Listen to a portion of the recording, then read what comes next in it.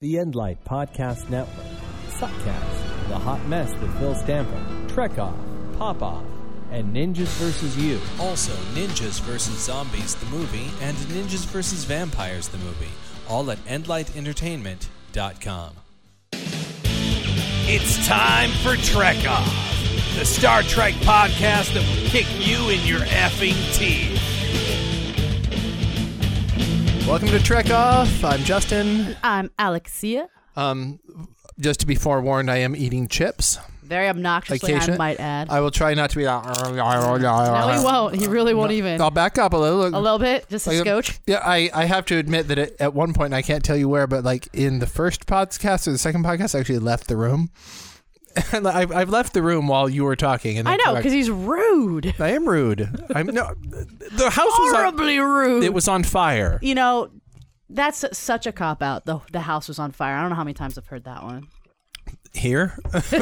More than yeah, once. Pretty much. So we are joined in the peanut gallery by Mr. A. Say hi, Mr. A. Hi. And Miss J is here today. Hi, Miss J. Okay. So chips are chippy and yummy. Wow, that was a very intelligent sentence. Thank you for sharing with the world. I make up words because I used up all the other ones. My mother used to say that you're born with a certain amount of words, and if you keep using them and you talk and talk and talk and talk, eventually you'll run out. That's a very interesting theory. I think it's a facet of my personality that she had to say that to me when I was like 9. Yes, I think it is. Like, you really should slow down. I was like, yeah, speak fewer times, less words are better. Learn to be succinct, but don't use that word too much. I was like, hey, let's record what we say. That'd be great. So, I think last time we said that today we were going to talk about the new movie. Yeah, that's really the not new the movie. First. That would be the reboot. Reboot, sequel, prequel. Everything. I'm just gonna go with calling it a reboot. You know, it's interesting. I feel like that's a catch-all. But you know, it's not though. I think that like a reboot is it's keeping the same. Well, it's like The Fugitive with Harrison Ford. Right. That's a reboot. It's a complete and total retelling. Or what's another example of a reboot? The Batman movie was a reboot? The Batman movies, absolutely a reboot, having nothing to do with the other Batman movies, having zero connection in any way with the Batman movies that came before, to the point where there's a brand new Joker, reintroduction, everything is different. It's completely different, entirely unrelated world and universe. The rules are different. All the former rules no longer apply, blah, blah, blah. Now, in the way that it is a reboot in that they do create a situation where that is true. It's more like a Control-Alt-Delete. But it's not, though. It's not. He said it's more like a Control-Alt-Delete, but it's not. And I think it's one of the most interesting things about the film is that it's not a reboot, but it is. It is. But it isn't. It is a reboot because it retells in a different way the origin story that we already know. It retells in a different way the beginning, and it's an absolute retelling of things. What do you mean by origin story that we already know? Because it's not like we ever saw those characters get together and be put on a ship together for the first time. Not in any canonical sense, but it's certainly... We have certain things that over the course of this series have been given to us, like the Kobayashi Maru. Yeah. Let me tell you about cream my pants when they said Kobayashi Maru. I was like, oh, they're going to show it. I guess the point is that they like a reboot by definition is that you take something that existed and you restart it, and you start it brand new, and it's a new, different thing. But it's not entirely different. Like, a reboot isn't even entirely different. Like, you've still got the same characters. You've still got the same things that like sort of drive them, and it's usually in the same world. Like, it's not like you completely change everything. But you're disconnected. There is no... You're disconnected from the previous storyline. From anything that came before. So yes. I'm trying to think of what's another example. I mean, the Batman movies is a great example of a reboot, or the... A really good one, yeah. Or the like a reboot is to a franchise what a remake is to a single piece of fiction. So True Grit had a remake. There was one True Grit, and then they made another True Grit that was a remake of the original. If True Grit was a series or a franchise, it was going on, there were 10 True Grits, and they were going to start another 10 True Grits, then that would be a reboot. I think that's the whole point, is that we're restarting a franchise and moving forward. I think that's what a reboot would be. Don't you? I mean, I guess I guess when I think of a remake, though, like I tend to, first of all, it tends to have a negative connotation, at least for me. Like I can think of very few remakes that I've thought were better than the original, or that didn't suffer in some way from deviating. Okay, I'll tangentialize with you by I made a forward. It's going to continue. But by as I do, absolutely disagreeing with you.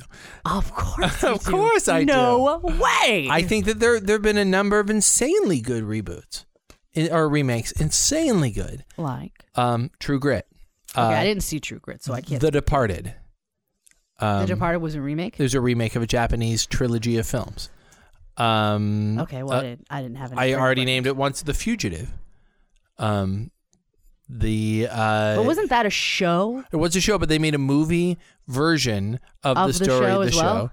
Well, it was a show, but it had no connection to the show. It was a remake of the story of the show. Right, but that's not the same thing, because it's essentially giving a movie to a series that never got one, just at a different time. No, but I would say that's Serenity or the Star Trek movies, where it is a continuation of the show. The Fugitive was. I'm not saying a continuation. I'm just saying, like, okay, not every series that gets a movie is necessarily a continuation of that story. Yeah, no, truly, but I think in those cases, like it is either a reboot or a remake. There's a involved. It is not a continuation. Or just a condensing for a more manageable consumption by the audience. Like, so let's say you've got a series and nobody watched it in, whatever time frame it came out in, and now we like the A-Team. Okay. Like if you didn't watch the show, absolutely a remake. I think that's absolutely a remake, and it's part of these. I don't feel like it is. It would, because the only reason it would be considered a remake is because they didn't make it in 1980 whatever. Like if they had, it would just be an A-Team movie. Yeah, but in this case, it can't be absolutely in line with the spirit of the original, but what they're doing is they're taking the original, they're going, that's what a remake is where they go, we are making this better or more palatable toward this other audience, whether it's an audience that is now as opposed to the 80s, whether it's an audience that's American as opposed to Japanese, whether it's an audience that watches movies as opposed to TV. And I think that's different than, say, a Serenity or a Star Trek the Motion Picture. All right, fair enough. But I mean, I think you can go through, and I think that it's not necessary. See, you're still managing to touch the wire when it's not even. I'm electric. Unbelievable. But I think, certainly I'd say that reboots and remakes, as a general rule, tend to be not as good as the original. But I think there are. Well, there have recently been some very successful ones. Yeah, like Batman. Yeah, like Batman. No one will debate that was. I can't imagine anybody I would have a conversation unless perhaps maybe you disagree. No, that the Batman reboot was good. Well, and I think that the interesting thing about what they did right was they said we're going to take it absolutely seriously, and I think that's where the remakes have done really well. Now, I think the interesting, for the third time I'll mention True Grit. True Grit made a real impression on me. I really, really liked it, and that it is. The Coen brothers would say it's not a remake. It is. They'd say we are also adapting the book. I see. Which is maybe what Christopher Nolan would say about the Batman movies. That he's also adapting the comic. The comic, yes. I am not remaking the previous movies. I am not remaking the Adam West TV show. And that's probably true. I am readapting the source material in a way that I feel is more appropriate or is more in line with the vision I've got or what have you. Yeah. Wasn't there even there's like a series in because the comic has gone through its own evolution. So and especially with a comic, I feel like you've got different different styles where a reboot makes sense, because you've got like the original stuff that was very like pop culture, like when Dick Tracy came out, like the movie, it was so like a comic book. I actually liked it. Like I know a lot of people didn't like it, but I find it interesting. But I liked that it looked like a comic book. You know what I mean? I thought that was kind of cool. And yet they tried the same thing with the Ang Lee Hulk movie, and it just blew. It sucked a lot of balls. I didn't think it sucked a lot of Not balls. the new one, not the Edward Norton one. No, I know. I know what you're talking about. The one with Nero. With Nero. With Edward, see what we did there with Eric Bana. We just brought it right back to. No, I thought that the reason I actually, and a lot of people didn't like the Ed Norton one. I liked the Ed Norton one because I felt like I liked them both. I didn't like where they tried so hard to be a comic book. I was like, I found it really distracting. I found it that it was someone who didn't respect the source material enough to think that it as source material was good enough. It would be like adapting a great novel by putting words on the screen, by having typewritten words showing. Would it though, or would it be someone really loving the source material? I don't know that Ang Lee really loved wanting the Hulk. a flavor of it in the film. Because I actually enjoyed, that was one of the things I liked about that one, was the way they did like different cells of stuff happening on the screen at the same time. I thought that was a neat effect. And I think that fans and or foes of the film, you'd probably find them like delineated along those lines. Yeah. Because I feel like that's not, that's not for everybody. For me, I think that I've heard it said that comic book movies are difficult to make, in that all they ever show you in the comics are the best shots, and the best shots of a situation. They don't show you anything that has to happen in between those shots. Oh yeah. True. So when you get to making a movie, you have to have things that happen in between those shots. Yeah, because you can't just skip around like that and just like And so I mean, I think that ultimately starting with the new X-Men movies. And I think the new X-Men movies was part of the dawn of really good comic book movies, where someone where someone sat down and said, let's take the characters really serious. And I think that's an extension of the original Superman movies, where they were like, we're going to make it, whether or not they were completely successful, especially with the first two. I think they were fairly successful. I think they were good. They were amazing. But they were like, let's focus on the characters.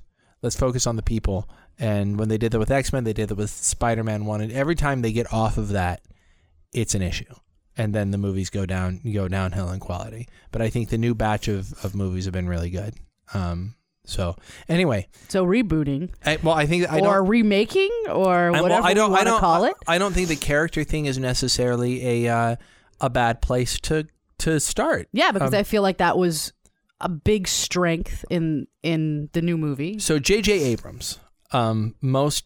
Best known for Lost, I think, for starting off Lost, Alias, Felicity, to put it where it's due, and people sleep on Felicity, but I'll go, let's be clear, Felicity was a big deal when it was out. I mean, people dug it from a character standpoint. Now, I was not a fan, but I get what he was doing. He was into sort of the raw emotion of things, and so we start with J.J. Abrams and the way he wanted to do it. Written by, I think Orci and Kurtzman wrote it. I could be wrong, but the guys who wrote the Transformers movies. And when I first heard the new movie was coming out, the thing for me that made me kind of like worried was that it was the guys who wrote the Transformers movies. I have sensed through our friend Daniel, who is involved in the Transformers franchise. I've found out a little bit more, and also through reading different web things, that Michael Bay essentially said, I want these shots, write me the scenes in between. Wow. And so they did their very best to go to still give a good movie that way. Yeah, and so I think that. And I didn't think the first Transformer was that bad, but yeah. I didn't think it was very good, though. But just based on that, I wouldn't want them to have anything to do with Star Trek. I would be like, no. There was a lot of pre-hate. I mean, there was a lot of pre-hate for the movie. I didn't know enough about who was writing it to have a lot of hate. What I had was trepidation. I was excited, and I was like, I want to just be excited. but I have so much fear that like, because it's only going to go one of two ways. Either they will just hit every mark and they will capture what I want them to, and they'll give me back my original series guys, or they will absolutely destroy it. And if they destroy it, I will be heartbroken. Well, let's start with it. So the end of Nemesis, right? Nemesis ends. A really Romulan-centered movie. And again, I mentioned in the first podcast that the Romulans are really dear to me, from a personal point of view. So a very Romulan-centered story. An ultimately kind of a failure as a film, financially, critically. There are parts that I dug, but I'll pretty much say that it was a very problemed film. Next Generation ends, essentially there, unfortunately. Yep. And the question then becomes, what's going to come next? And there was a lot of series out at the time. So you had at the time that ended. No, Nemesis came out when only Enterprise was on the air. Okay, only Enterprise. Only but Enterprise, you're not going to make a movie off of Enterprise. No, you're not. It was so not okay. Well, even if it show. was okay, even if it was a great show, it really wouldn't work. You just wouldn't have the fan base. You just wouldn't have the people. It was getting 4 million viewers a week. You can't release a movie on 4 million viewers a week. There was a lot of talk of, okay, let's do one last blowout where we do the prelude to the movies with Captain Archer, and then you go to Deep Space Nine where Voyager and the Starship Enterprise are fighting against, and the whole idea was let's go do everything, and ultimately I think that couldn't work. I don't think, because it would be too much going on. I think you just had a sense of holding on, because the show was being run by two guys, by Rick Berman, who took over for Gene Roddenberry when he died, and Brandon Braga, who was a writer, who then also started being in charge of stuff. And I think that the word tired was given to the franchise a lot. The franchise is tired. It's spelled out. The stories are spelled out. It's sort of the same thing, a lot of the same thing, and the same guys and the same crew and the same actors, going from series to series. And it was just sort of like people were saying that it was played out. And I think that when Nemesis ended and then Enterprise eventually went off the air, the last shot, can I spoil the very last episode of Enterprise for you? Why do you feel the need to do this? You always want to spoil shit. Well, but I feel like it's relevant to the discussion. I won't spoil any character stuff. First of all, Enterprise is not a serialized show like Buffy or something where I'm not going to give away anything that happens to characters. Okay, so suffice to say that the final episode of Enterprise doesn't take place in Enterprise. It takes place in the third season of Star Trek: The Next Generation. Oh, okay. Where Commander Riker needs to make a decision and goes onto the holodeck to help him think. And when he goes on the holodeck, he decides to go back onto the original Starship Enterprise and find answers. And watch what they would do by interacting with holographic versions of their crew based on the history books. Now, first of all, it's horrendous to think that Riker and the Troy who has conversations with them look or act in any way like they did 12 years earlier, because it's from the episode of Next Generation, the Pegasus. It's actually supposed to be taking place during that episode, and clearly they're older and have gained weight. But either way, they had that episode, and fans kind of Enterprise hated it. They felt like it was a big piss in the face of Enterprise, because they, it was cool to see that it was, clearly looked like Star Trek: The Next Generation. Finally, after all these years, see some Next Generation. And the very final shot of Enterprise starts with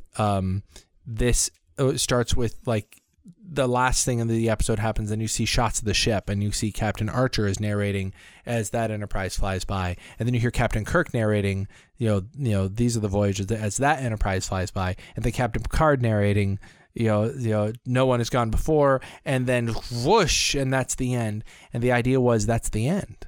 Oh wow, that's kind of cool though. Was that they were saying, conceptually, they're saying this is the end. Yeah, this is the end. That's all you got. This is the end of Star Trek. From the original series went off the air in 1969. In 1979, 10 years later, the motion picture came out. And from 1979 through, 2005, for 26 years, there was always Star Trek in production. Star Trek was in production for 26 years. Wow. And ended. The tired franchise that nobody watched, the fans finally ended. Fans of were they marginalized. They're nerds. They're not. Nobody wants to be this anymore. Nobody wants to be part of this anymore. And then you have like As This Ends is like that's the end. It's the end. They've done this sort of this farewell kiss. Mwah. Here are all your enterprises. We're not even going to mention Voyager and DS9 in this ending, even though I feel like I feel like DS9 is the best Trek ever got. And that was the end. So you hear a few years later, J.J. Abrams, the guy who made Lost. Okay, I like that. The guys who wrote Transformers. Ugh. We're going to do a prequel. Ugh. Yes, looking around. How are you going to do that? Yeah, and look, those of us who are fans of 8-letter science fiction movies that start with the word star, have been burned by prequels in the past. We sure have. And look, and I'm a defender of the Star Wars. Of the Star Wars prequels. Oh, I am, but I'm also willing to go. I'm willing to go. Okay, they're not the same what level. They should have been. They are a downgrade from the last thing. Even from if Jedi was the last thing we saw, downgrade the prequels were a downgrade from our last thing. Now the last thing we saw was Enterprise. And here they're doing a prequel, and it reeked of desperation. And why would they do this? The next thing I heard was the budget. And I heard it's like $150 million. Now, Nemesis, by comparison, had a budget, I think, 60 million? 60 or 70 million? No, wait, sorry. Nemesis was budgeted high for a Trek film. I think it was 90 million. Still, that's a pretty big gap. And even 90 million was if you go back to First Contact, that was like a $60 million film. The Trek films were known for being economical. The motion picture was expensive. And then they used all the same shots from motion picture of Wrath of Khan, and then they created very few shots. They made them really, really economically. And the idea was that they never had to crack him $100 million. They never did. These films never had to crack him 100. If they could make their budget back, if at the box office they made $90 million. So the idea that they're going to spend $150 million on a Trek film when Nemesis, I think did so poorly. I think it made like $30 million. Wow. Whatever it did, it didn't do good business. And so the idea they're going to do this, I was like, this is the nail in the coffin. Like, well, yeah, that's what I'm saying. Like when I heard about it, it could be one of two things. And there's no in between. It was either going to be the revitalization and bring it back, or it was going to be the end in a horribly fiery death. It wasn't going to be you go out nicely, you go out, you know what I mean? It wasn't going to be like you fucking crash and burn, and it's horrendous. And everything was pointing to that. Tons of money. The guys who wrote Transformers. Yeah, all of these big names, they're just going to take my Trek and they're going to just Hollywoodize it and destroy everything that was great about it and poo-poo on the whole thing. And then I hear prequel, then I hear reboot. And I'm like, no. Prequel, reboot? What, is this going to be Starsky and Hutch? But look, seriously, I mean, I don't think that was I think that's a valid concern considering the other TV movies coming out at the time. Charlie's Angels was, nudge, nudge, wink, wink, we're being cute about it. Oh, Starsky and Hutch was, we're being cute about it. Miami Vice. Okay, Miami Vice tried it. Now, that's a really interesting, that is a true reboot, remake, except that it was... They tried to be serious. It didn't work. It didn't work. It didn't work at all. The interesting about Miami Vice, side note, was Miami Vice, the TV show, was executive produced and created by Michael Mann, who then became a very famous Hollywood director, who then directed the Hollywood version of Miami Vice. So the reboot of Miami Vice was actually created by the guy who created the show. Oh my gosh. Yeah. Now he's best known. How did it turn out so horribly? I don't know. He's best known for doing. He did Heat. He did that other one with Jamie Foxx and Tom Cruise that was really good. Collateral. Yeah. But I mean, I love Heat. Heat's an insanely good film. Heat's good. So like it should have worked, but it didn't. But whatever it was going to be, everything stunk. Reboot, prequel. Yeah, there were a lot of things. Like I have to say that my feelings of goodness were largely based on because I really wanted it to be good. Yeah. Like it wasn't like there was any solid evidence that pointed anywhere towards it being good. So Mrs. J and I were watching Heroes for the first season and then the first half of the second season before we checked out. And so we knew the name Zachary Quinto. As did I. And when they said he was going to be Spock, I was like, it was the very first time that I was like, I was like, that's actually that's pretty interesting. damn good. That's and Siler was creepy, but what But he had he's like, you can tell on the show he's such a good actor. He took it seriously. There's the way that he looks. Obviously, he's got the right something look. like whatever it is. Like he could be Leonard Nimoy's son. He really could. He looks a lot like him, and there's something about his ability to convey emotion without a whole lot of facial expression. Well, and you know what I mean, like which is a good thing. The thing about him character. playing Siler is he never seemed too cool for school. Yeah, he seemed to take when he was doing Siler, because let's face it, you're playing the bad guy supervillain cutting people's brains open. But you dug him. When you watched that show, you didn't just hate on his character because there was something compelling about him. You enjoyed when he was on the screen. When Siler's on the screen, you dug him in the same way that when you watched DS9, you loved Gul Dukat. But you dug. I remember that name, by the way. You dug on him, and so when you heard that was the first clue I got that I was like, huh. That's interesting. The next thing I heard was that Leonard Nimoy was cast. And then I was like, wait a second. This is a reboot. And okay, so he's going to be Spock's grandfather. That's going to be what's going on. Spock's grandfather is going to be in it. It's going to be a little cameo by Leonard Nimoy. Ha, a little nudge, nudge, wink, wink. And I was like, oh, great. Like how Stan Lee shows up in every Marvel film. Oh, right. Which is cute. I love that. And or how Lou Ferrigno has been in both versions of the Hulk and will be in the Avengers. And that's awesome. Yeah, so it's going to be one of those. It's going to be a nod to the fans, which pissed me off because that's all it's going to be. It's just going to be that. Which is not how you treat Leonard Nimoy. Yeah. So FYI. So then I hear about Simon Pegg. It was the next one I heard as Scotty, and I went, huh. The first thing I noted was that's a guy I've heard of. Then you heard John Cho is going to be Sulu. That's the next one I heard, and I was like, another guy I've heard. This cast is turning into an all-star cast. Then you heard of a as to then unknown Zoe Saldana, who at that point had only really been known for, I think, Pirates of the Caribbean is like the only thing she'd really done, I think. No, I feel like she'd done some romantic comedy junks in between or whatever. But as well, little to be known that she wasn't like everywhere like she is now. She wasn't like in the highest grossing film of all time, which she is now.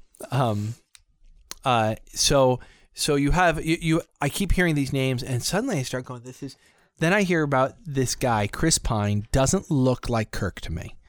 And they have this horrible picture of him that they released. The picture that's on the poster, actually, where he's like, his head is down, his chin looks very pointy. And it's sort of this I'm looking over my nose, eyebrow look thing. Yeah, no, when I first saw just a picture of him, I was definitely like, he's certainly attractive. Like, he's certainly attractive enough to be Kirk. I was like, but I'm not certain he doesn't look just like the Shat, Yeah. Well, and there's another name I forgot that I heard right away, which was Winona Ryder. Oh, I hadn't heard about Winona. I was surprised by Winona Ryder when I saw her in the movie. I was like, Winona Ryder, like, oh, hey, what's happened to you? What you doing? Yeah. So are you shoplifting from Vulcan?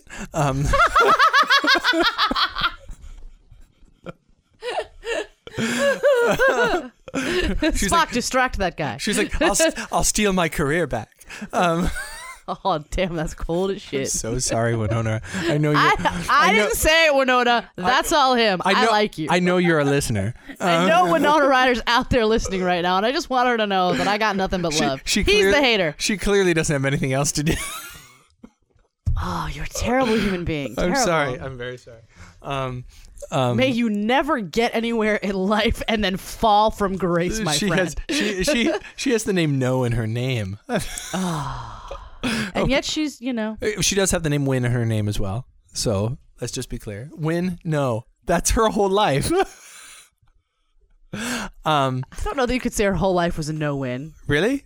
Really? But I mean, it's not like she's never done nothing. Don't get me started on Ryder. Oh dear Lord. I know. She was cute for a while.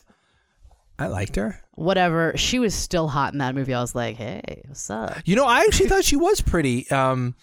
in that movie, even though she was done up in the old age makeup. I felt Oh like yeah, she was, no, she's you know, still looking. I was like, nice. that was old, but that was old age makeup. Oh, certainly, certainly, yeah. Which is interesting. Because I remembered having that thought. I was like, she's not that old yet. Like, yeah. Well, and I'll explain. I'll tell you what happened there. But so we hear. I start hearing these names, and I'm like, this is. I don't know what they're doing. Then that first damn trailer came out, and with the I forget if the first one was just the teaser, but the one that got me was the one with the car. Yes. And here's a note about that. One of the greatest, in my opinion. I'm going to eat a chip real quick while you do that, so I'm back away from the mic. Go ahead. One of the greatest trailers I think I've ever seen. Like, and the thing about it is there's a certain cut they used in the trailer that is not what they use in the film. And I don't know why, because I think it's a mistake. In the trailer, when he goes over the edge, or like when the car goes over the edge and he stops or whatever, and the guy, the police officer says, "Citizen, what is your name?" Like there's a slight tonality to it that almost has respect. Like, and that's what got me in that trailer. I was like, that's fucking awesome. This dude's a police officer, and even he has to recognize, like, you know what I mean? Like, the boy be doing wrong, but you gotta know that that's badass. You know, you gotta acknowledge, and that's not the cut they use in the film. That's a different voiceover. It's a different voiceover, and I'm like, why on earth did we do that? It was perfect the way it was. No reason not to use it. So I will always question why they did that until the end of time. The trailer blew me away when I first saw it. I was like, what? This is different and huge and emotional. Oh yeah. And it clearly is taking the subject matter seriously. Yep. It was a serious trailer. High action, clearly stuff going on, but was just badass. And serious. I mean, it's serious. I keep using the word serious, but that's how I felt. It's like, it's respectful. Yeah, no, it wasn't cheesy. Exactly. It was like, definitely not some, jokesy kind of. It was like, yeah, it was like we're going to do the real deal. Like we're gonna throw down, and it's gonna be awesome. So the movie, I'm sad to say I did not see the movie for the first time with Mrs. J. That is sad. My brother and I have the very first live action movie that he saw in the theater was Generations with me. We saw First Contact together. We saw Insurrection together. We saw Nemesis together. And so once there was a child involved, it was going to be very difficult for when the movie came out for me to see it with Mrs. J and also with my brother. Right. And I had to choose between. And then Mrs. J was going to see it for the first time without me. And I randomly ran into the theater right as the movie was starting when she was going to see it with her family because I got off of work. Get out of here. Yeah. Did you really? You were like, no. Turn your ass around and leave. No, she was not. No, she was happy. She was like, yay. So you get into the movie, and the very first thing I noticed, I got to admit, is the Paramount logo pops up on the screen. Afterward, it's followed by the Bad Robot logo. Yep. And I'm like, oh, that's what they have at the end of Lost. Yep. Only it's different though because there's no Bad Robot, which honestly, like I'm glad because I don't think it would have fit right with the whole vibe. Like, no. I liked seeing the logo, but I thought it was cool that you saw the logo, but you've got this, like, orchestral score going on. Yeah. Well, it's and yeah, okay, maybe the orchestral score over Bad Robot is clearly better, works better as a jokesy TV logo, but still. Then the very first thing is they have a sweeping shot of the ship. And as they have the sweeping shot of the ship, you hear the boing. Oh, boing, yes. The old Star Trek sound. I freaking love that noise. And you're like already. Oh, yes, you're already like, oh, nice. And like then, you feel at home. And then they let you in the ship, and it looks like The Next Generation. Or it looks like well, it does not. Let me and rephrase. That's why I like it. It looks like I imagine if they could have done it, it would have looked. Let me rephrase. There were aspects of it that reminded me of Next Gen, aspects that reminded me of Enterprise, and the costumes seemed like like they were cut sort of from the same cloth as Enterprise and or The Next Generation. It didn't look like the original series in any way. It had sort of that Berman-esque look to the costumes and the ship, and the ship fired, when they fired the phasers, it was still the beam of and everything seemed like an amped up version of what had come before. And having watched Enterprise, a lot of Enterprise this is what it would be like living on a submarine. Enterprise it's a submarine, and if Next Generation, I would say this is a cruise ship. So this seems somewhere in between. It was big, but I liked with the way they went with it, because it's like you can't make a movie now and have the set from the original show. No, like you can't do it. But what you can do is you can keep the design elements. I'm not talking about the Enterprise yet. I'm talking about the ship. The Kelvin. The Kelvin. Yes. Thank you. So that's the. Well, I didn't ever. I don't remember seeing enough of the bridge on Enterprise to have something to compare it to. It clearly looks better. It's clearly higher budget. No, it's definitely. You can tell it looks good, but like it doesn't.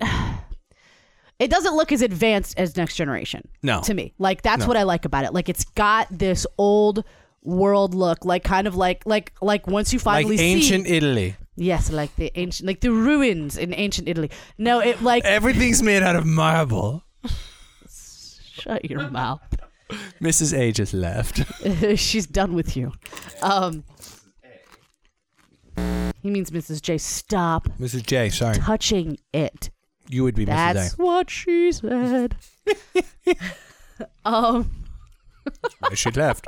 Yes, she was like, I'm leaving now.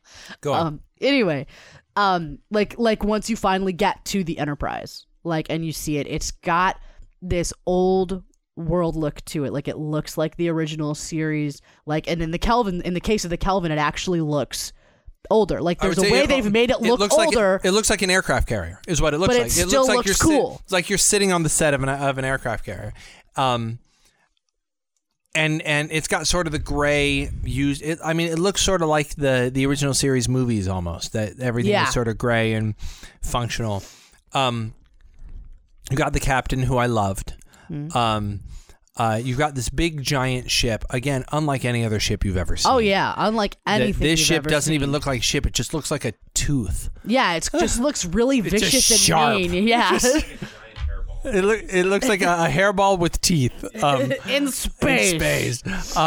But I liked it that it was. Yeah, that. I would say the noticeable difference, like between like the Kelvin and the Enterprise, when you finally do get on it, is like there's a darkness to it. Yeah, like it's just not as. It's gritty. Right. It's gritty.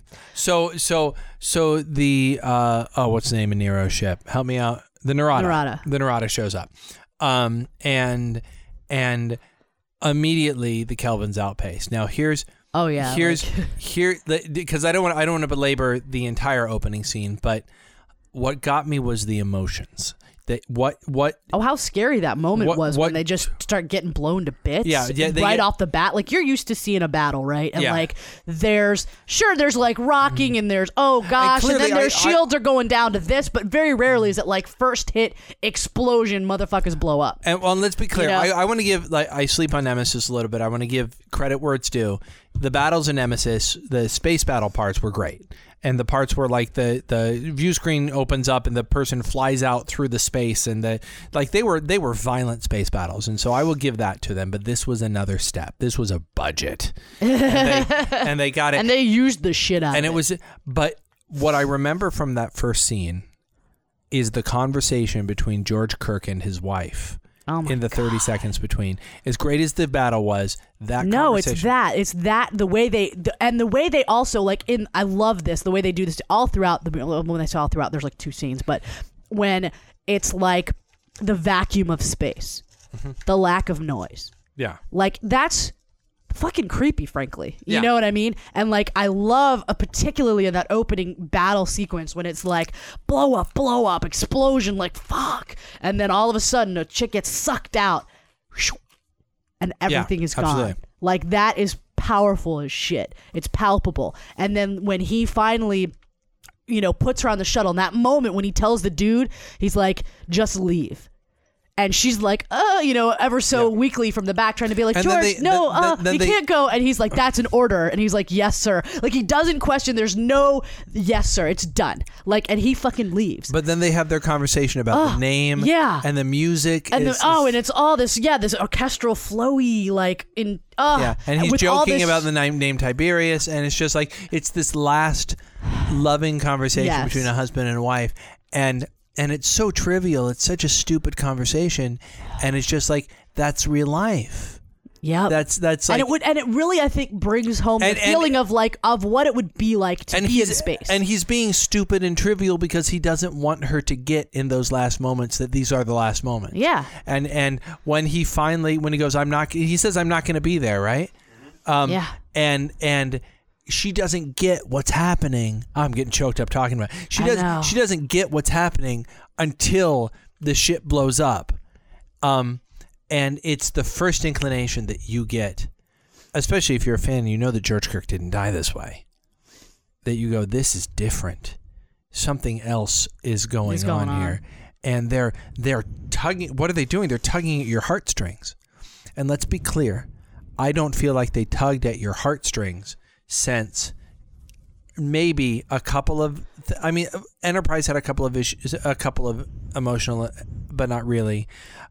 Voyager had one or two emotional, but since the final episode of DS9, I had not felt that I was sad or emotionally moved by Star Trek. Now, they used to do it to me all the time. There's an episode of The Next Generation called The Inner Light that makes me weep.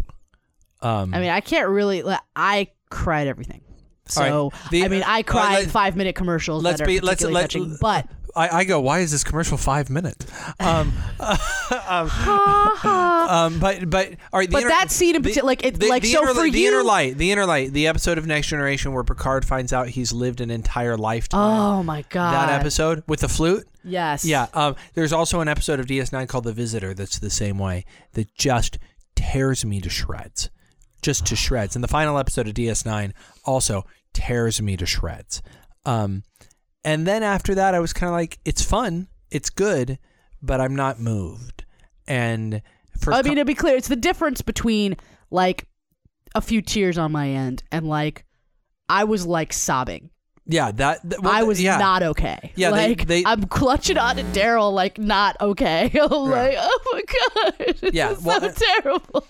So I think that was the letting you know that we are raising the stakes. We were raising the emotional stakes for you, the audience. Well, and what I really like about, like I said, it really paints a picture of what they're doing out there. Like, shit can get real. Yeah. Like, and it was like, and they don't waste any time doing it. It's like, this is how we're gonna set you up in this world.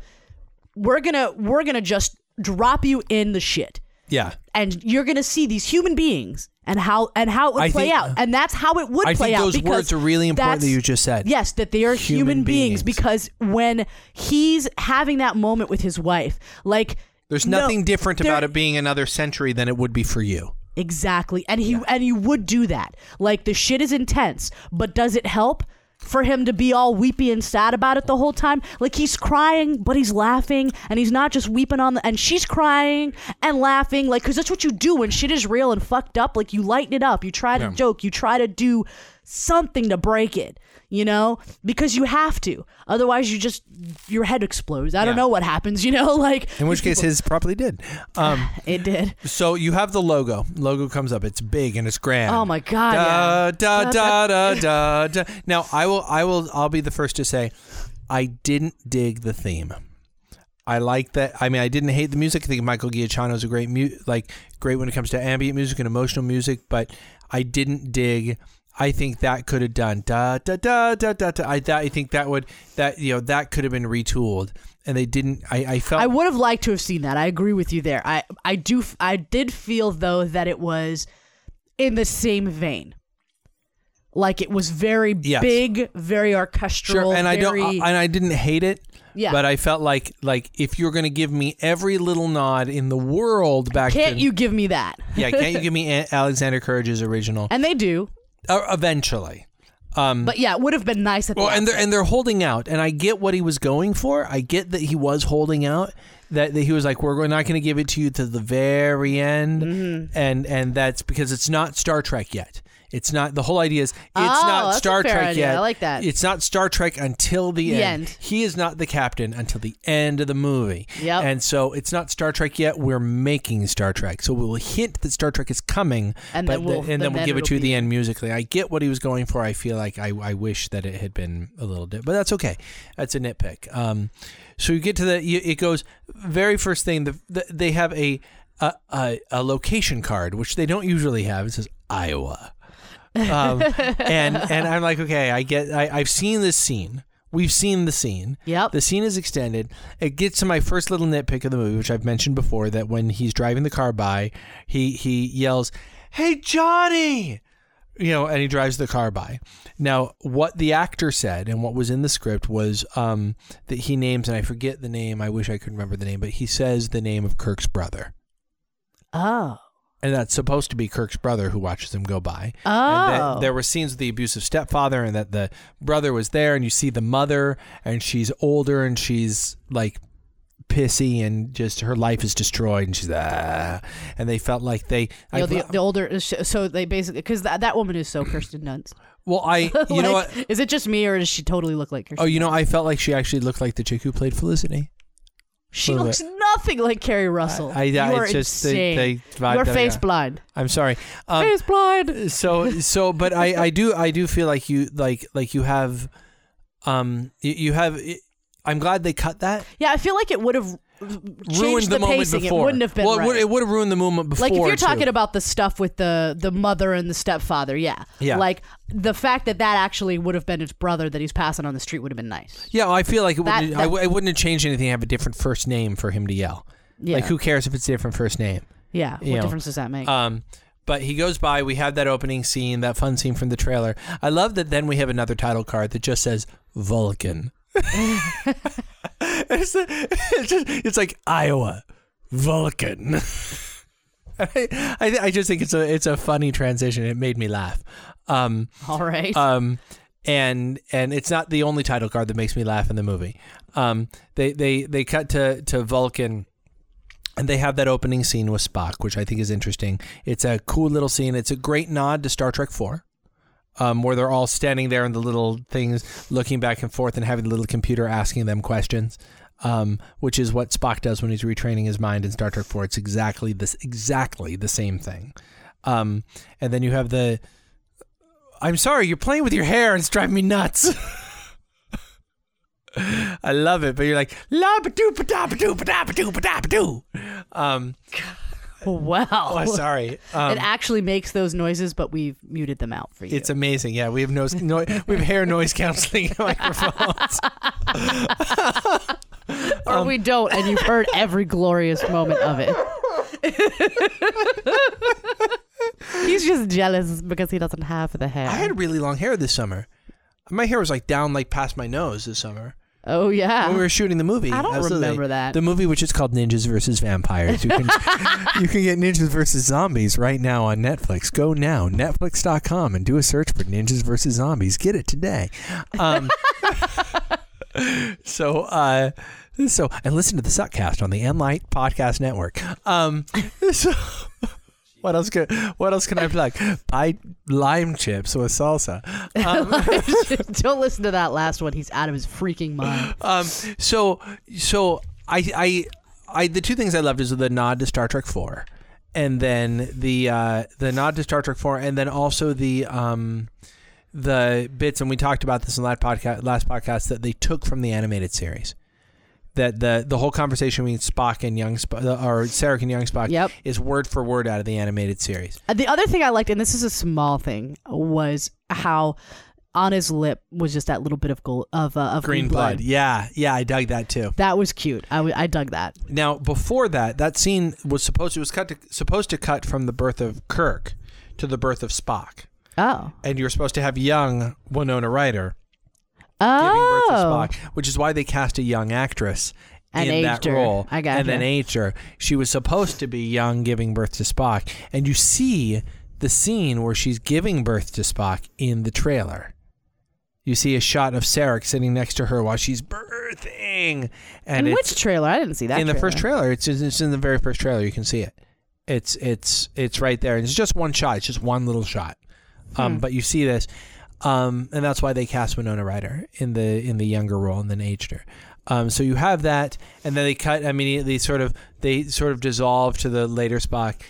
There's that whole scene, but what I dug the most of that scene is how he made "Live Long and Prosper" sound like "fuck you." Oh, I know. Never heard it that way before. Never, and it's such a subtle thing. That's what I mean. He's such a subtle Live long actor. and prosper.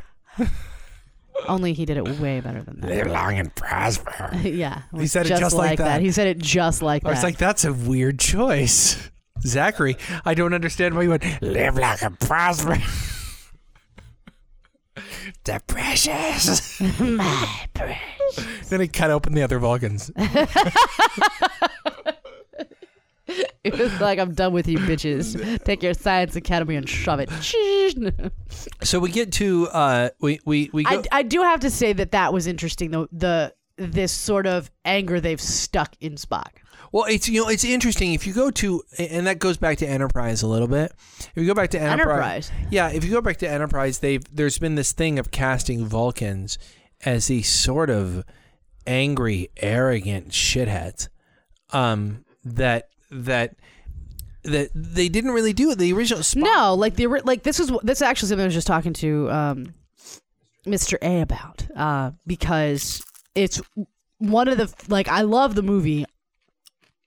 Obviously, just to get that out of the way, but one of the things I would say I'm not certain how I feel about is how they've changed Spock, because in the series and in the movies, the only time you really see Spock get emotional is when some shit is affecting him. Ponfar. The Ponfar. But seriously, I mean that's the best example, right? Was when he's going to the Ponfar, right? But when he's in the other times, that's obviously a pretty big deal. But I'm saying the other times, it's always he's like, I'm Vulcan, disease. I must fuck. There's this disease, and then there's the spores on the other planet. It's usually something that's... They love making him emotional. They do, but they like having a trigger for it. Yeah. Not just he can't keep his shit under control. Something has happened that forces him to deal with it again because he's dealt with it. You know what I mean? Yeah, but we've always met him later. This is earlier. That's true. And that's why, I said, I'm not sure how I feel about it. You know what I mean? I don't just hate it. But it goes back to the animated. If you watch the animated series episode where they deal with young Spock, he does. But he's young. But that's he's why emotional. But he's emotional, and I think that's the thing is you're still seeing an emotional Spock. I don't feel like you're seeing an emotional Spock until. All right, spoiler alert. Can we officially say spoiler alert on the movie that we're talking about here? Are you kidding me? Well, we haven't hit the giant things yet, so I'm going to say spoiler alert. Okay, I'm sorry. If anybody's listening to this shit that hasn't seen it, can suck my dick. Wow. Just deal. Spoiler alert, Alexia has a dick. I would like to submit that's ridiculous if you're listening to this and you haven't seen it. I don't feel like we've seen tons of extra emotion until the destruction of Vulcan. I feel like until that moment, we don't see Spock deal with that extra emotion. And we have to keep in mind the Spock that we've been watching. Now, look, but they don't really tell us in the movie how much time has passed between he says fuck you to the, Science Academy and him being, on the Enterprise. Well, let's work it out. By the time we meet Kirk, right?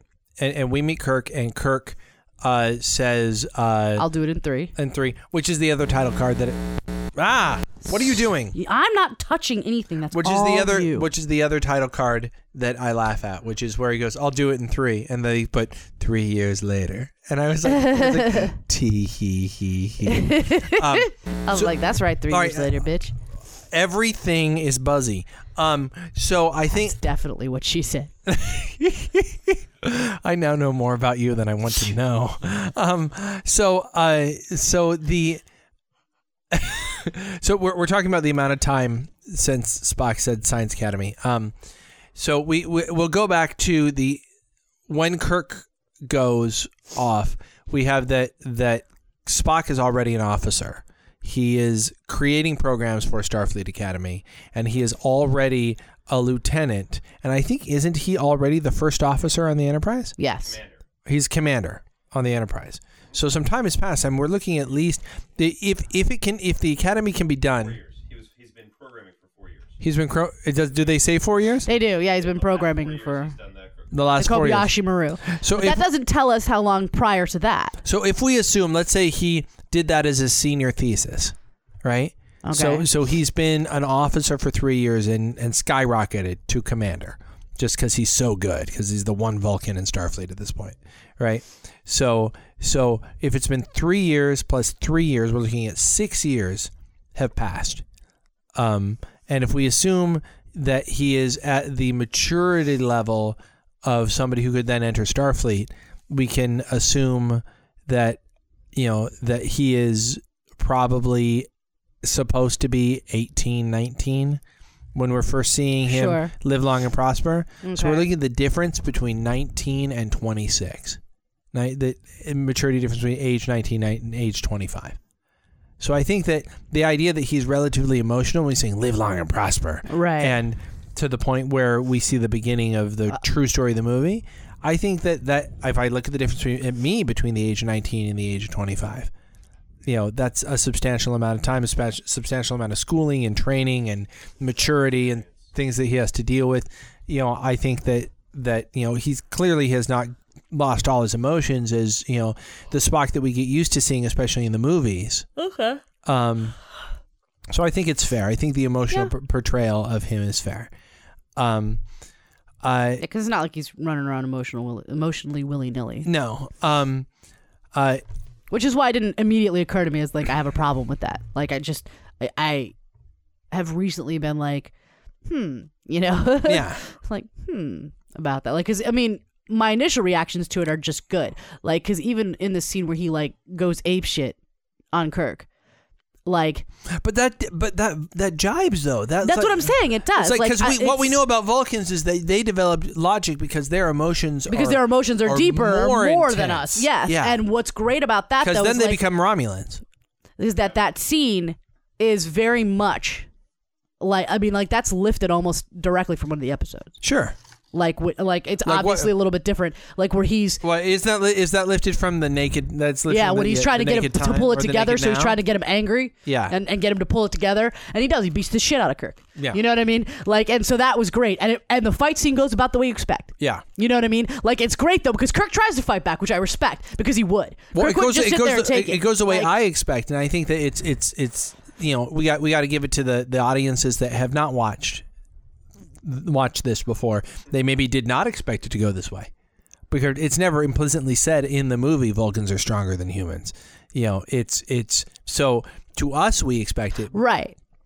But I think it absolutely sends a message to people who don't know about Vulcans because it's like it's so his attempt to fight back is exactly as it should be. And like it's not nothing, but it kind of is nothing. Yeah, and we will get to that because right now we're at Starfleet Academy. But I think that this is a good place to stop. I think that we are now getting to the point where Kirk meets Spock and the Kobayashi Maru. So we will continue with part 2 of the new Star Trek film from last year. Or if you're listening to this 5 years in the future, you're in the future. You're in a time warp. We're in the past. Isn't it an alternate timeline? No, it's a complete destruction of the timeline that happened to start.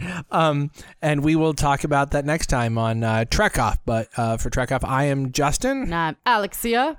Trek Off. Trek Off, bitches. Is that like our theme now? Is that like is I it, like to say it. Is it Trek Off bitches from now on? Why not? I think so. I'm Justin. Trek Off, and you go. I'm Alexia. Trek Off bitches. All right, What's wrong with that? Trek Off.